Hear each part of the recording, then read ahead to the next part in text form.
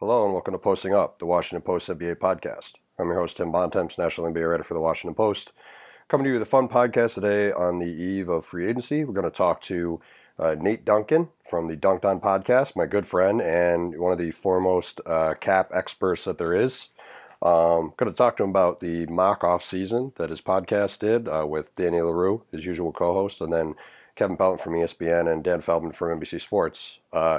Those guys do one of the most fun podcasts for basketball nerds every offseason. They go through and they mock out the entire summer, doing trades and free signings and do a nice job of accurately, I think, laying out what the market is going to look like for teams and what the, kind of how the process is going to play out. It's a mock exercise, so it's not always perfect, but it's a good look into what I think is going to become the dominant theme of this summer pretty quickly, which is that you're going to run out of money really fast. And last summer there was somewhere near $1 billion, somewhere between 900 and $1 billion in open money on the market.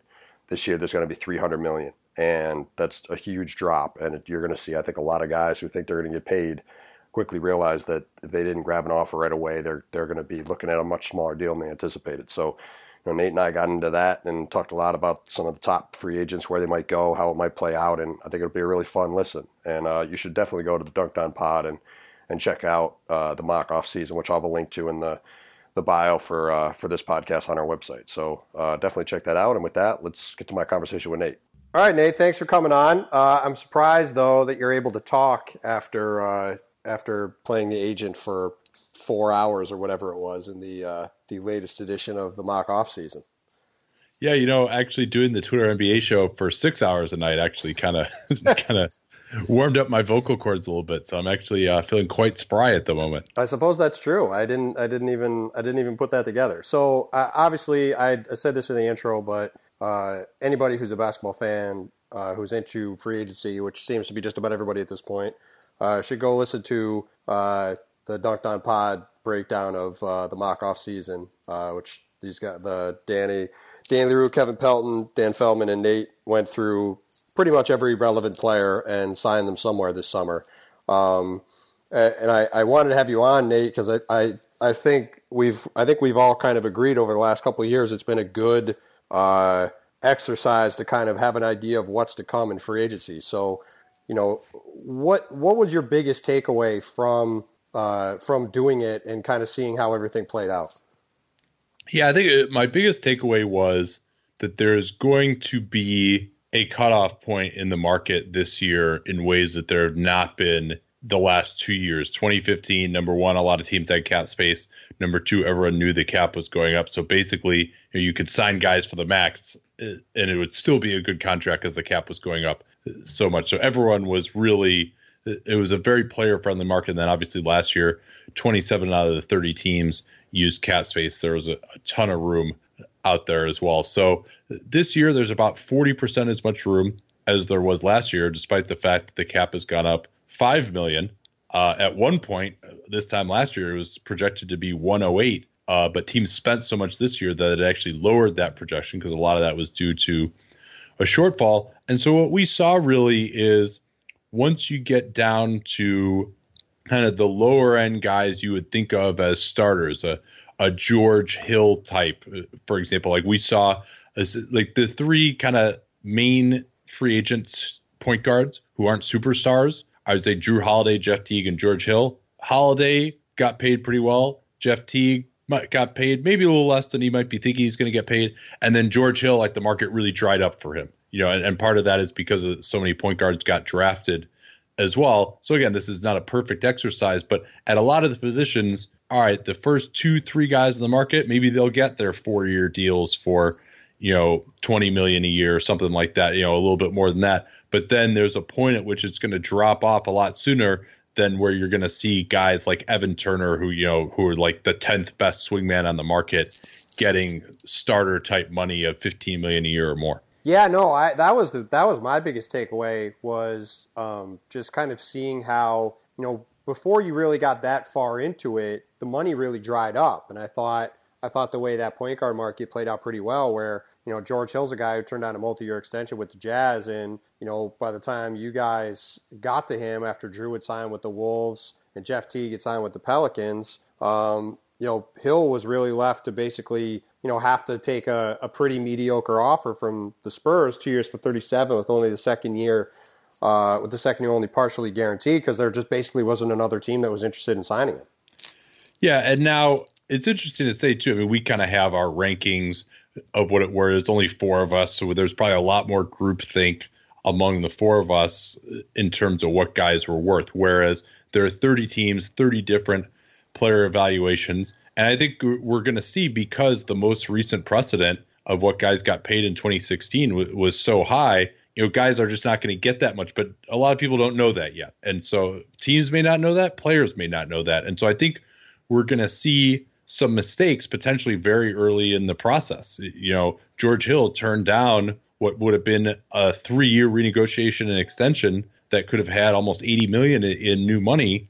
We didn't see him getting that, but maybe some team, and maybe he turned that down knowing that there was some team out there that was willing to beat that offer.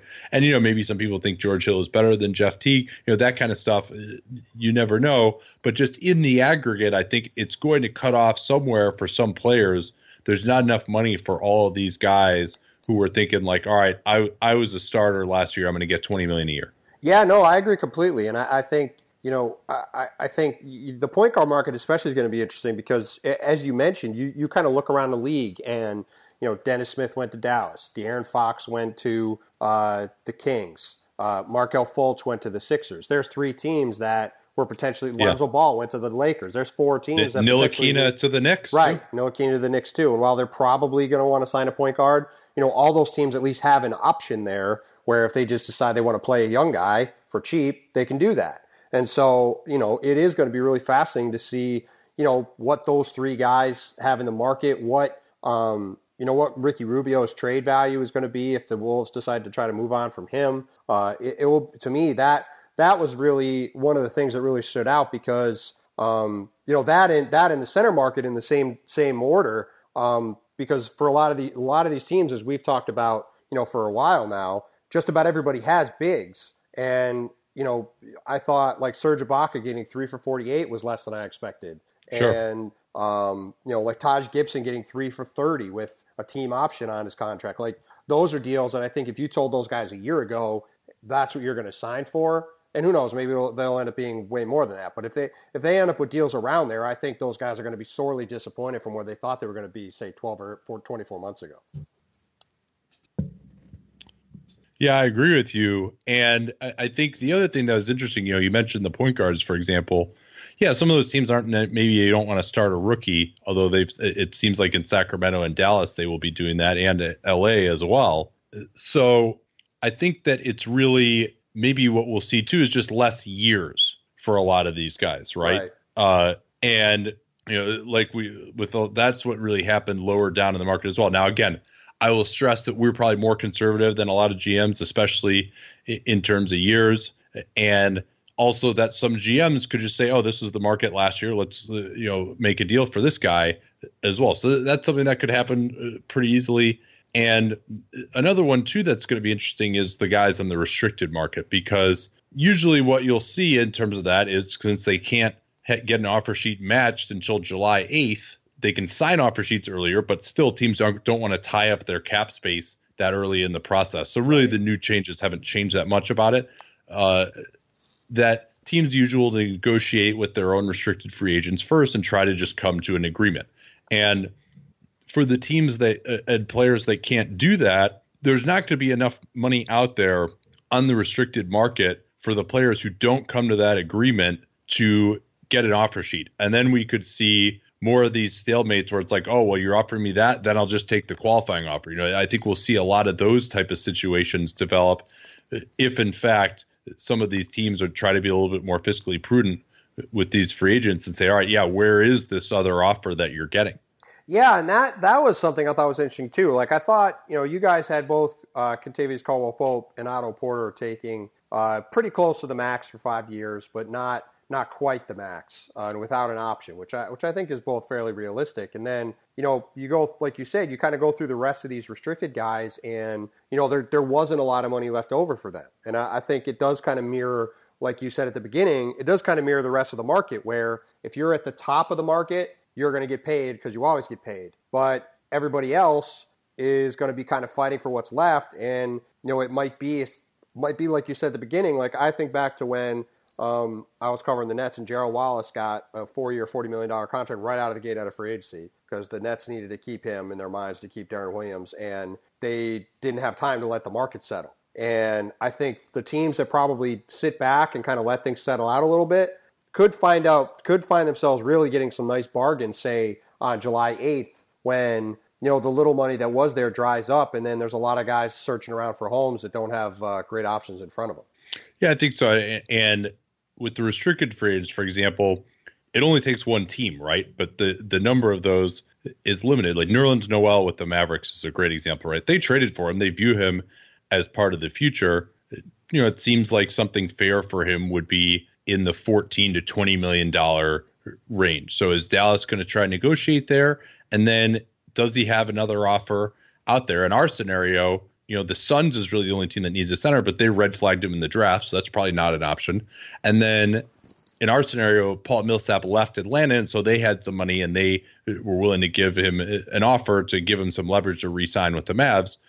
But those are kind of the only two teams you can come up with for him. So it's kind of difficult to say whether he's going to have much leverage. And then, at some point he can say, all right, well, I'll just take the qualifying offer. And that's an amount of leverage as well. So you got to pay something. You can't just not give him a good contract offer, but the teams I think will have more leverage in some of these situations. Mason Plumlee, another guy. Bring up Mason. I thought that was a perfect example of that. Yeah, where again, the center market, especially for a guy who's 28, doesn't have a ton of upside, but certainly his own belief was, hey, I started, you put Yusuf Nurkic, who played great in Portland, and a first-round pick to come and get me as a restricted free agent. I've got some leverage over you, Denver, that way. But, this is his one chance to get paid in his career, probably at age 28. So there's going to be a lot of different moving parts with someone like him. But again, I struggle to find exactly where the leverage is going to be. But then again, I might have a different opinion of Mason Plumlee. But, if there are 5 of these guys, Alex Len would be another one of those guys, right? If there are 4 of those type of centers on the restricted free agent market, maybe 2 of them get what they're hoping for. They might get an offer sheet, and then the other 2 could languish. Yeah, no, I totally agree. One of the more interesting guys I thought during your whole process was Kyle Lowry. I mean, that's a guy who has been an All-NBA player or that caliber the last couple of years in Toronto. Is certainly a guy that expected to get a max type offer this summer, either 4 years from somebody else or 5 years from the Raptors. And as we talked about the point guard market before, he ended up with the Raptors at 4 for 100. You guys had to kind of rework things a little bit because of the Chris Paul trade. But he's another one of these guys that even though he's at the top of the market, it really did kind of stand out to me that I'm not sure, what kind of leverage he's really going to have because, unless some new team emerges that really makes a run at him, it just doesn't seem like he has a lot of suitors at the price range he was initially looking for. Well, you talk to more people than I do just in terms of like, hey, where might be a destination for this guy in terms of just like, the actual facts of who's talking to who, and who do you see as a realistic destination for him outside of returning to Toronto? I don't really see one, which is kind of crazy, but I've never really thought he was a great fit in San Antonio. And they'd have to move a lot of money around to try to make that work. I suppose they could still get in the mix, especially if his price drops a little bit from where it was expected to be. But I mean, I went through all the teams today, and there's only a few you can really think of that need a point guard. You'd say Chicago, but they're not going to spend money on a max guy, assuming they do waive Rajon Rondo. Houston signed somebody. Indiana's going to need a point guard, but again, they're not going to. I can't imagine they're going to go sign Kyle Lowry for the max, especially with Paul George's situation where it is.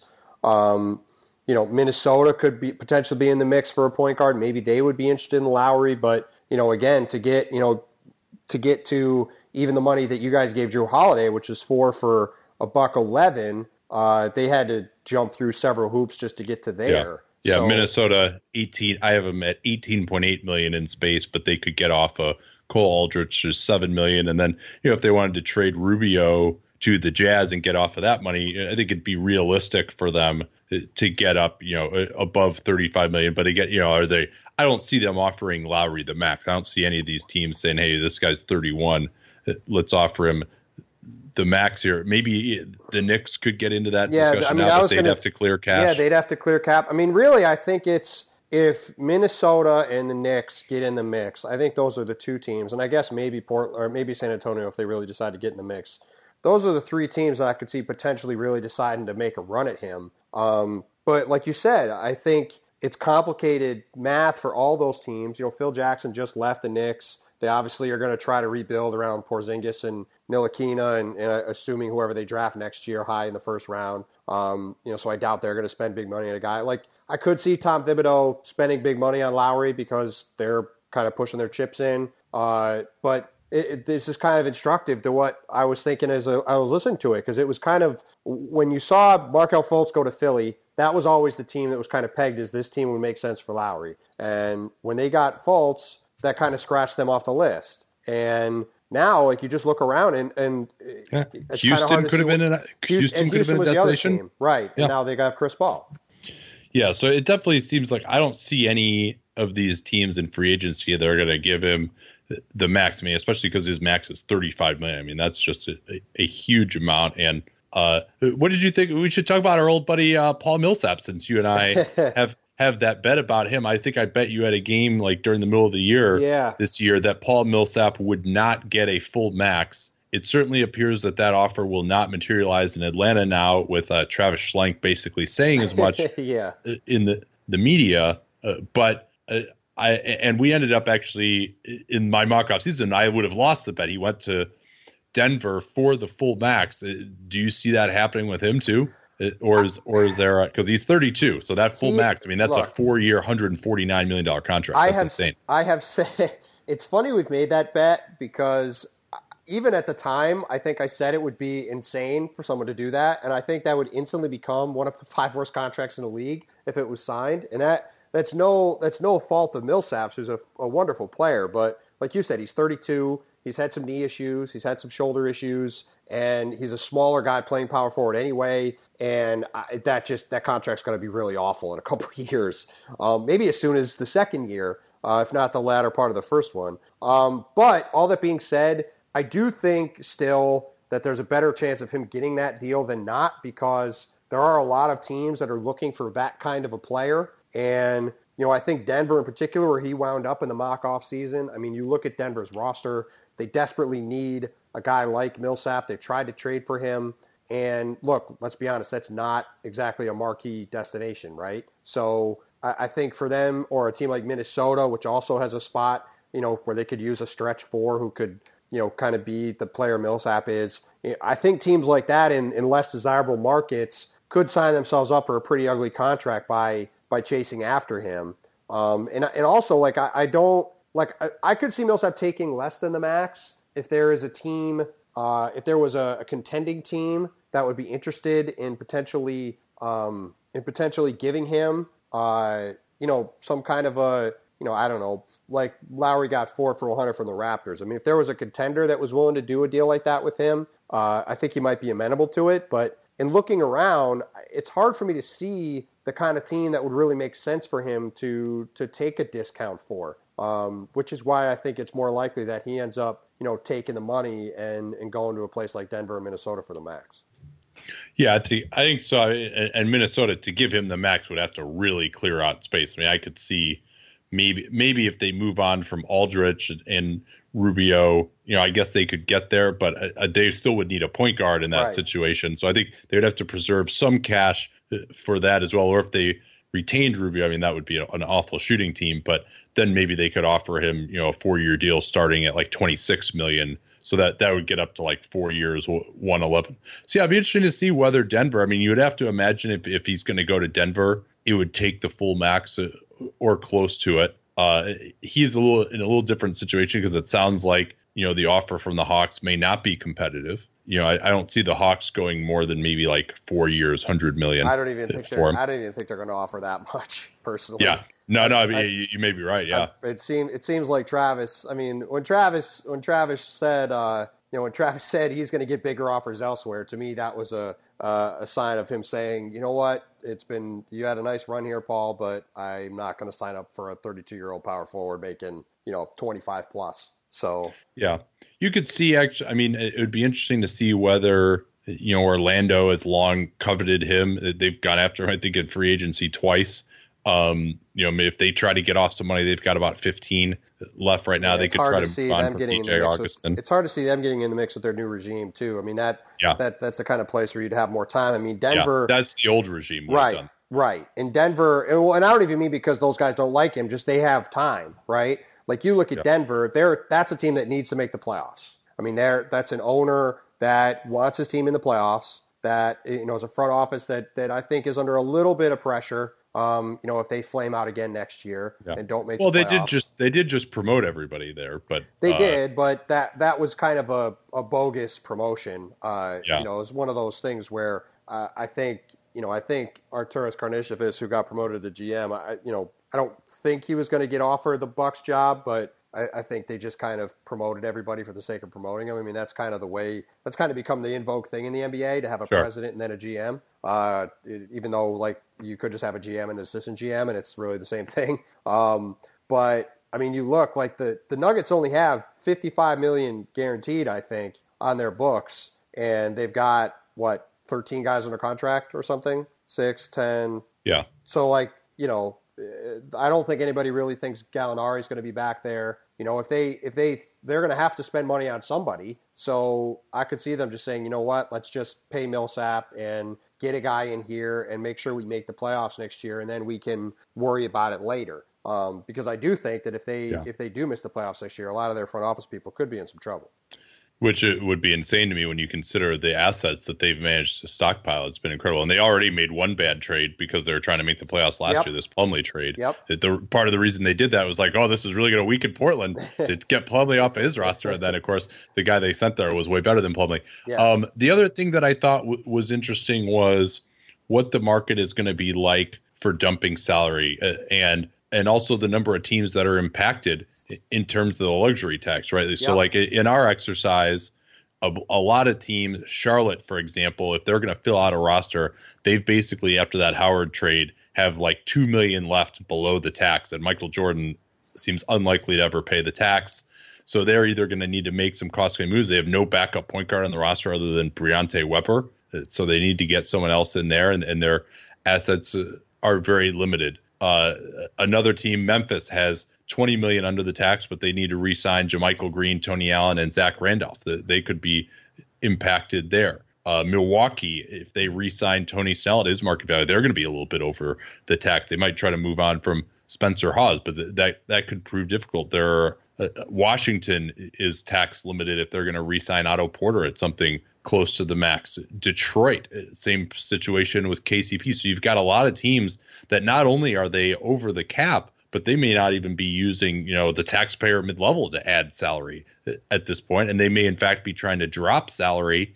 And so what is the market going to be like for a Spencer Hawes, $6 million in kind of dead money? Josh McRoberts with the Heat, $6 million in kind of dead money. Are there going to be a lot of teams like Chicago or Brooklyn or Indiana, if Paul George leaves, that'll be kind of clearing houses for the salary? Or is there going to be like only one team that has that, and they can start to extract a ransom for it? No, I agree with you. I mean, I think that's, I think a lot of people are thinking about things like last year and like the last couple of years, there was a lot of money to burn. And I think the way you guys, I think Dan brought it up towards the end of the pod, where he's saying, I think, maybe we've underestimated the ability of these teams to get out from under some money. And I think that's a really interesting point. You look at, you mentioned the Hornets, and like, do they say try to unload Jeremy Lamb somewhere, right? With 2 years and about $15 million left. I mean, that probably cost them a first round pick.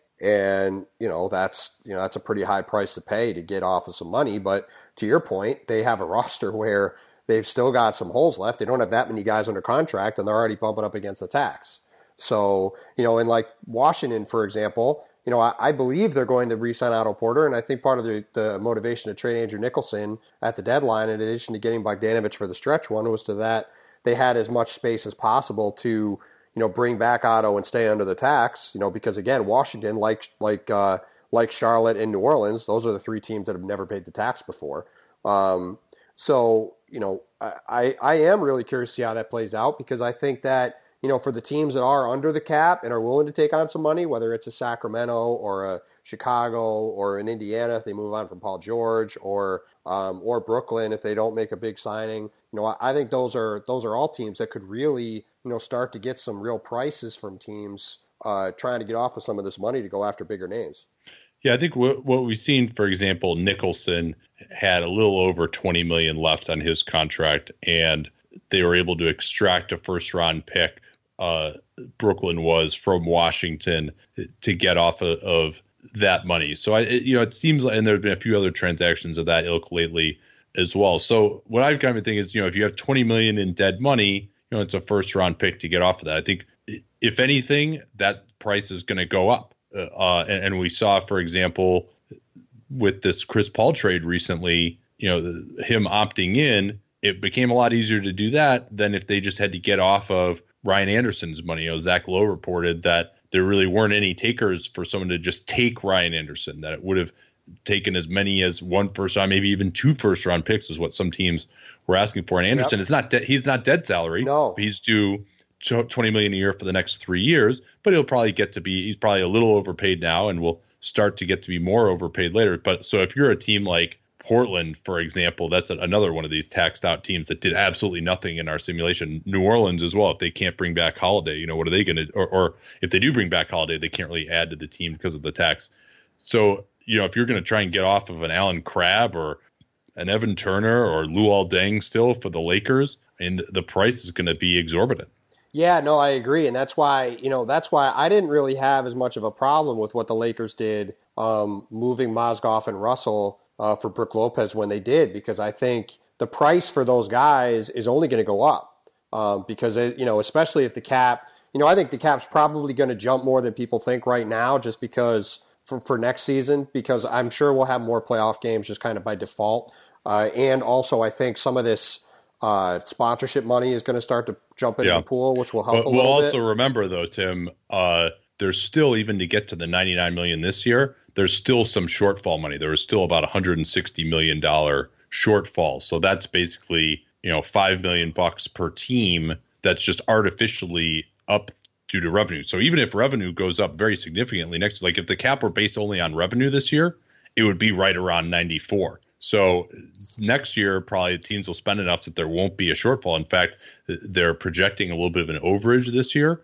So I do think, probably the current projection is 102. I wouldn't expect it to go much beyond that because, that already forecasts in a significant revenue increase, because a lot of the 99 that we have, $5 million of that is shortfall, and that $5 million is going to go away. Sure. No, and I wasn't trying to say it was going to go to like 110. I just think it might be like 103 or 104. But even then, but even then, if we're getting into a situation where, if it is 102 or 103 or 104, and it's another $3 to $5 million jump, there's going to be even fewer teams next year that are going to have money to, to go out and take on dead money at that point. And all these contracts that got signed in the summer of 2016, those have 4.5% annual raises. So it's going to, just the increases on a lot of the existing contracts will outstrip the cap increase. Yep. No, and it's going to make for some really interesting choices. Like, and you've got, like a team like Washington where, I think you guys kind of summed it up perfectly on the pod, where they need to keep Otto Porter, but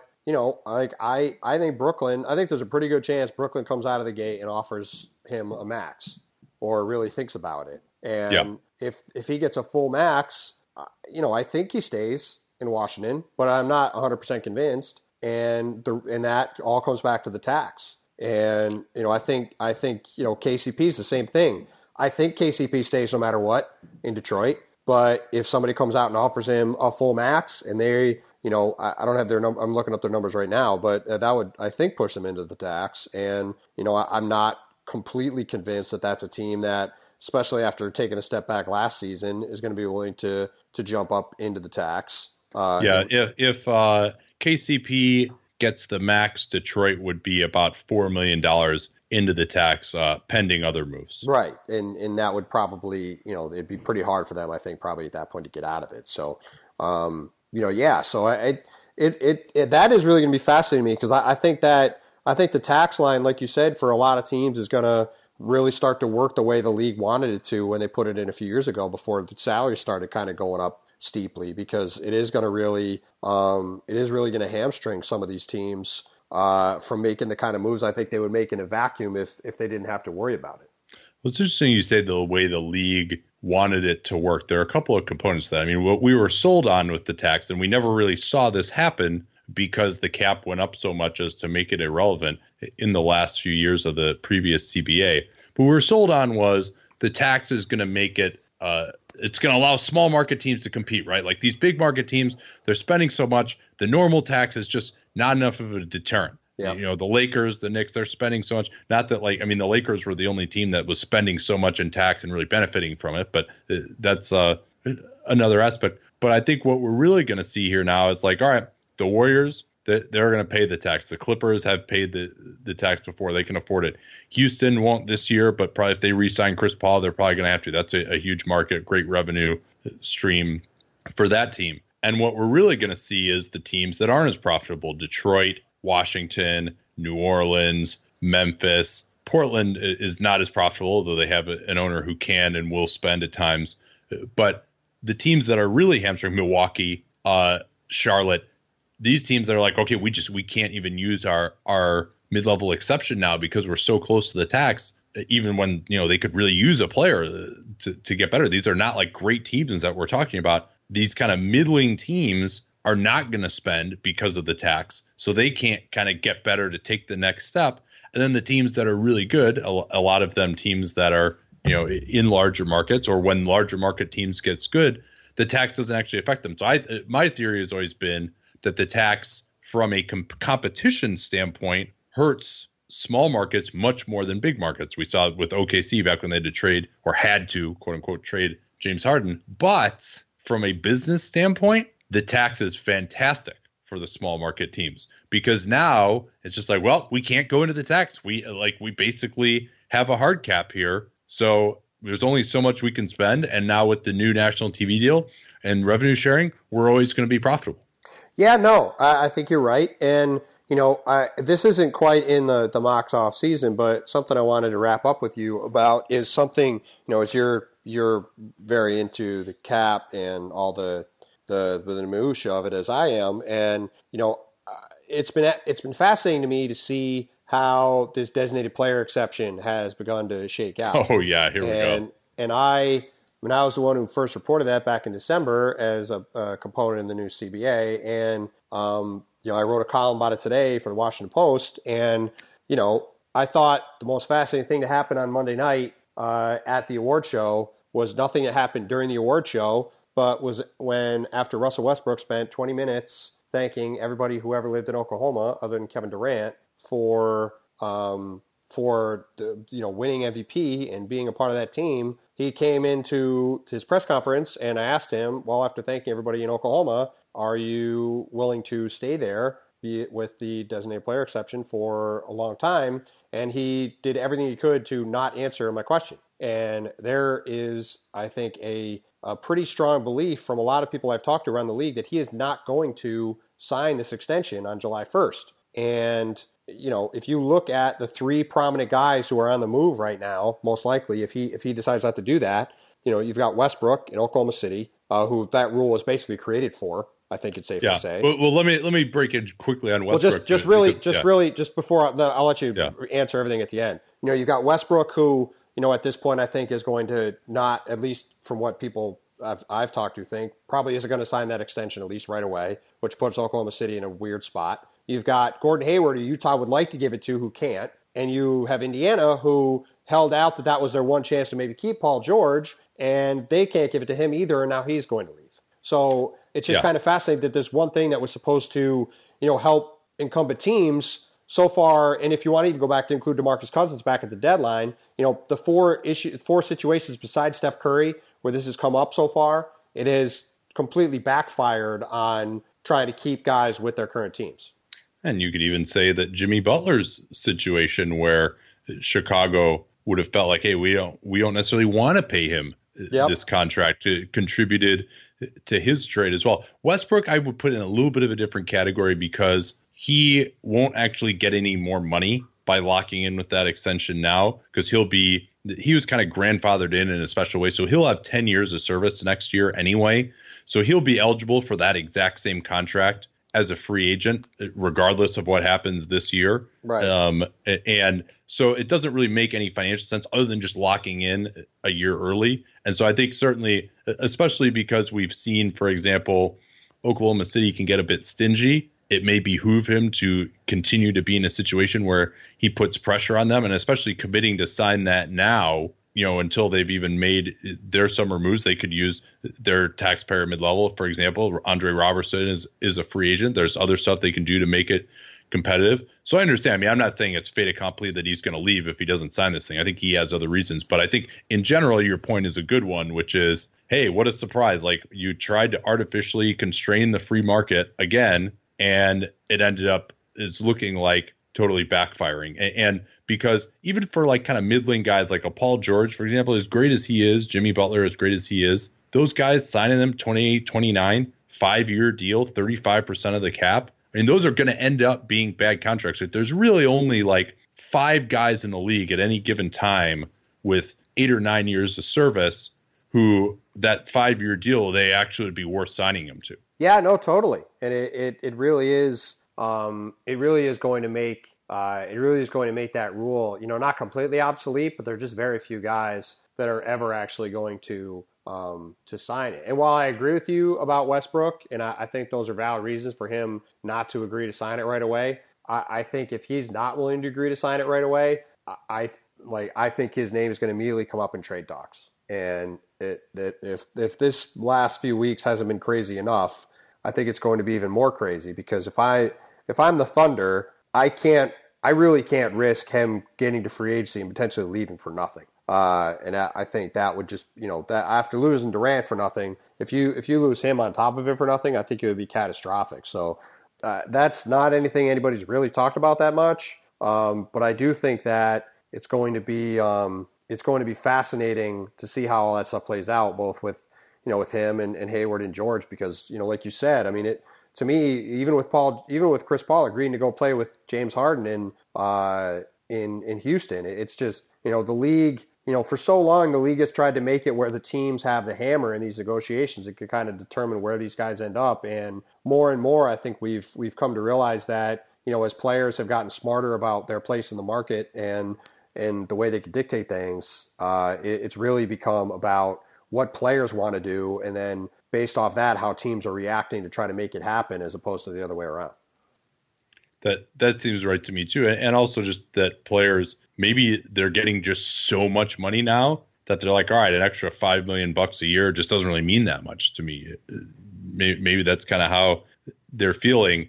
And yeah, it's really, to me, my solution always been, all right, once you've got, there's just one max and it's 35%, and there's none of this, all right, you have to meet a certain criteria and only certain times you can offer it and stuff. Just make everyone eligible for 35%. And then, the big negotiation happens after your rookie deal. But the league apparently, doesn't want to do it. It never made sense that you can only get the 35% max when you're too old to be worth it, with 10 plus years of experience. That's a relic of the original CBA negotiations, where at that time, guys like Karl Malone, Michael Jordan, although he retired shortly thereafter, Patrick Ewing, like those were the main guys in CBA. And also there was an artificial depression in the talent in the league. So that some of the best players were 35. And so it's like, all right, we should allow these guys to get paid 35%. But it really, the players who should be getting 35% is like, Giannis Antetokounmpo right now.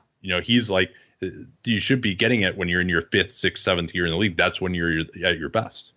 Yeah, no, it's very it's very true, and like you said before, it's just another example of the league, over and over again trying to artificially legislate actions from players, and instead seeing it backfire and leading to the opposite of what they wanted to happen. I mean, it's really happened ever since the 2011 lockout. It's just happened over and over again, where prior moves that they made to rectify in their minds prior mistakes only led to further issues down the road that prevented teams from doing stuff, whether it was the LaMarcus Aldridge situation where he couldn't sign an extension, then he left, or all the various things that came to pass that led to Kevin Durant leaving. It is just very funny how that's kind of repeated itself over and over again the last few years. Since we actually haven't talked in a while, who is like the one free agent that you find like most interesting this year? Well, I think there's a couple ways to answer that. I think Hayward is fascinating because I really feel like, if Gordon Hayward leaves Utah, they are screwed. And he's not the same player as Kevin Durant, but it feels like that kind of a moment for that franchise where if he leaves, I almost feel like the trade clock starts on Rudy Gobert, and it's just a matter of time before they start entertaining offers for him because I just don't really see where I don't see where Utah goes if he leaves because they're just stuck in the middle of nowhere and without any real way to add another star or two to really be a competitor in the West. So I think in one sense there's him. I like I said before, I think the Lowry situation is really interesting because he is a kind of a mercurial guy as it is, and I don't quite know what his market's going to be. And I think if he gets insulted by the Raptors, I could see him saying to hell with it and leaving, even if he gets the same or less elsewhere. But like I said, I'm not sure what his market's going to be, and also I'm very curious to see what happens with Andre Iguodala. I think a lot of people have kind of assumed his thing is done, and I'm not 100% convinced it's done. I think he'll be back with the Warriors, but I've also heard that if he gets a 4-year deal, he will leave, and I just think that contract's going to look very bad very quickly if it's over. I think you guys had him at 3 for $45 with it looks like the third year was half guaranteed. Yeah. Although he also got a no trade clause, right? Which was part of why it was big. As cheap as it was, right? Yeah. So maybe they come up with a deal like that, but I think even 15 a year could be pushing it in a couple of years for him. And if it's any more than that, I think it's going to look really bad. So I guess those are a couple guys that are intriguing to me. But I'm more just curious for like all these second tier guys that in the past have gotten overpaid and now are just, I think, going to maybe get way less than they're going to, just from, like I said, that was kind of my initial thought. And then after listening to the mock off season, I really felt that way. But what about you? Who are some guys that you're really curious to see what they do? Yeah, I think the max guys are going to get paid. I'm certainly curious to see where someone like Millsap is going to go. Yeah, Millsap and Lowry both fall into that same category for me. Yeah, but because I'm just like such a nerd about like the overall market and what guys are going to get paid, the two guys I think are very interesting benchmarks are George Hill and Danilo Gallinari, right? Yep. The Gallo contract. We should talk about that quick. I was fascinated by the Gallo contract. Like I thought he would get not a 4 for $80 like Anderson, but I thought there'd be a pretty robust market for him. And he wound up getting 3 for $47 with the last year almost completely non-guaranteed. And I just was really surprised that the market wasn't better for him than that. Yeah, at 28, I think the fact that he hasn't played in over 60 games, I think in the last like 5 years or something, he's got a lot of. There's something always wrong with him. Yeah, he'll get some nagging injuries. He obviously had a back surgery. He had that failed ACL repair, and then finally he got a new one, but he missed a year and a half for that. And he's really, I think, a guy who is probably going to be a defensive liability going forward at either forward position, and so he's got a little bit of limited utility at that point. I think how bad Denver was defensively last year kind of reflected poorly on him. I would expect him to get more than he did in our exercise because he is still a very nice offensive player. But it is hard. What do you see as a potential landing spot for him? We had him in Dallas. I think Dallas made a lot of sense. But I wasn't even saying you guys were wrong. It was just, again, it was like in listening to the pod as it played out and like kind of doing the math in my head as guys were going different places. It really just kind of, again, like the George Hill thing, it just reinforced to me that there's going to be a pretty steep cliff. And I think there's going to be a lot of guys who are really, really mad about the market they have. And I think it's going to, for the first time in a while, be a real team-friendly market where, again, like if a team waits for a week, I think there's going to be an opportunity to really get some bargain deals on guys because they're just going to look around and go, what the hell happened? Where was all this money that was here a year ago? Yeah, I think the agents who strike quickly in accepting offers for their guys that might be, a little bit below what the market was set for last year. Yep. I think they'll make out well. Yeah, I'd be surprised if there's not a ton of deals on Saturday for that reason. If I was an agent, I would be going hard right away, especially like you said, if some of these like good players that aren't elite guys and aren't bargain basement guys, I mean, that middle class is going to shrink pretty fast in terms of their available market. And so if I was an agent, I would be hammering any deal I could get right away to try to make sure my guy got paid and off the table before things got, pretty soft pretty quick. Especially because there's really, even when you're talking about below what guys got paid last year, we're still talking about life-changing money, right? If you can get a 4-year deal for, 11 or 12 million a year, you're set for life. If you're getting a 1-year, $8 million deal, I mean, I think we could see guys of pretty equivalent skill, who get deals that are that disparate just based on kind of how the market plays out, whether a certain team likes them, whether their agent decides to jump on an early offer. Well, and it does make me wonder where, like, I think there's been a lot of talk about guys like KCP and Porter getting big deals, and I still think they will. But even the very top restricted guys, I am curious if they don't get an offer right away, I could see them struggling to come to an agreement. Like you said, I wouldn't be surprised if a Mason Plumlee ended up with a qualifying offer, or Bogdanovich ended up with a qualifying offer. Like, because some of those like second tier restricted free agents, I just don't see where their market's going to be. Like Bogdanovich's camp, I think thinks he's going to get $50 million a year, or at least wants that. I just that can't. Too, and that is absolutely completely insane. Yeah, but look, I think there's a lot of guys, like you said. I think there's a lot of guys who are going to base what they're going to get off of what people got last year, and I think I'm just fascinated by I'm fascinated about what's going to happen the first few days of free agency, because I think there's going to be a lot of people, a lot of players, and a lot of agents who are rudely come to a rude awakening that there just isn't very much money on the table for their guys to sign for. Yeah, and you could see a couple of teams totally misread the market too, though, and sign, where it's like, all right, we had a certain amount of money, they could pull like the Lakers did with Mozgov last year, right? Where it's like, okay, we're going to get this guy who's mediocre. Like, we saw what the market was last year. This guy's willing to sign. Let's do it now. And then you look around, and it's like, oh man, like this, we could have gotten other guys who are way better for way less money and way less years. And the restricted guys you mentioned too are really interesting because KCP, who's he represented by? Rich Paul and Clutch Sports, right? So they have a history of playing out the restricted free agent and out of process. Quarters with David Falk, who does the same thing. Yeah, most recently with Greg Monroe, which worked out okay, and didn't go as well with Jared Sullinger. Yes. That is very true. So when he said, like, I there's no point in negotiating because Danny Ainge won't give me the max. Yes, I mean that was that didn't work out so great. I think it's safe to say. But all right. Well, Nate, this was great. I'll let you get going. So I held you a little long. I know. I think you guys, everyone should go listen to the mock off season. I think you said on the pod you're off Thursday. This is coming out Friday morning, but you're going to have podcasts probably every day for the next couple of weeks, I imagine, through free agency?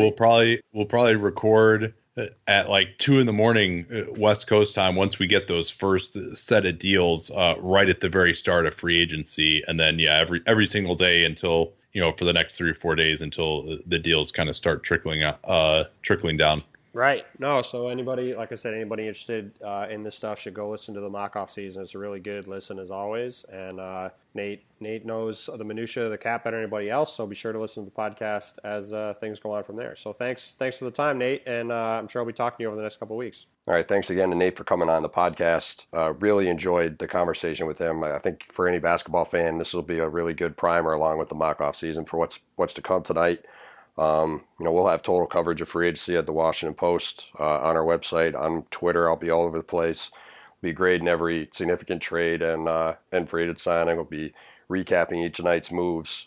Should be a pretty interesting setup. So I think any basketball fan should enjoy our coverage. And Neil Greenberg, I'm sure, will be chipping in with stuff, and Candace Buckner will be doing a great job on the Wizards. And Jerry Brewer will be writing columns, so we should have a lot of great stuff. I'm really looking forward to getting into it. This is a really busy time of the year for anybody who's a basketball writer like myself. This is really where the rubber hits the road. So it should be a lot of fun, and I'm looking forward to getting started. So with that, you can find my work on Twitter at Tim Bontemps. You can find me on Facebook at Tim Bontemps NBA.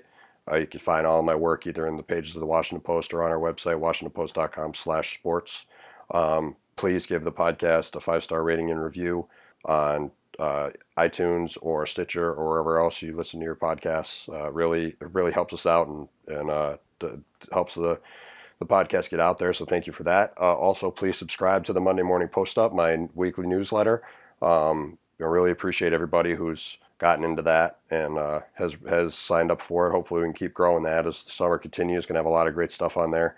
In order to subscribe, go to wapo.st/postupnewsletter. That's wapo.st/postupnewsletter.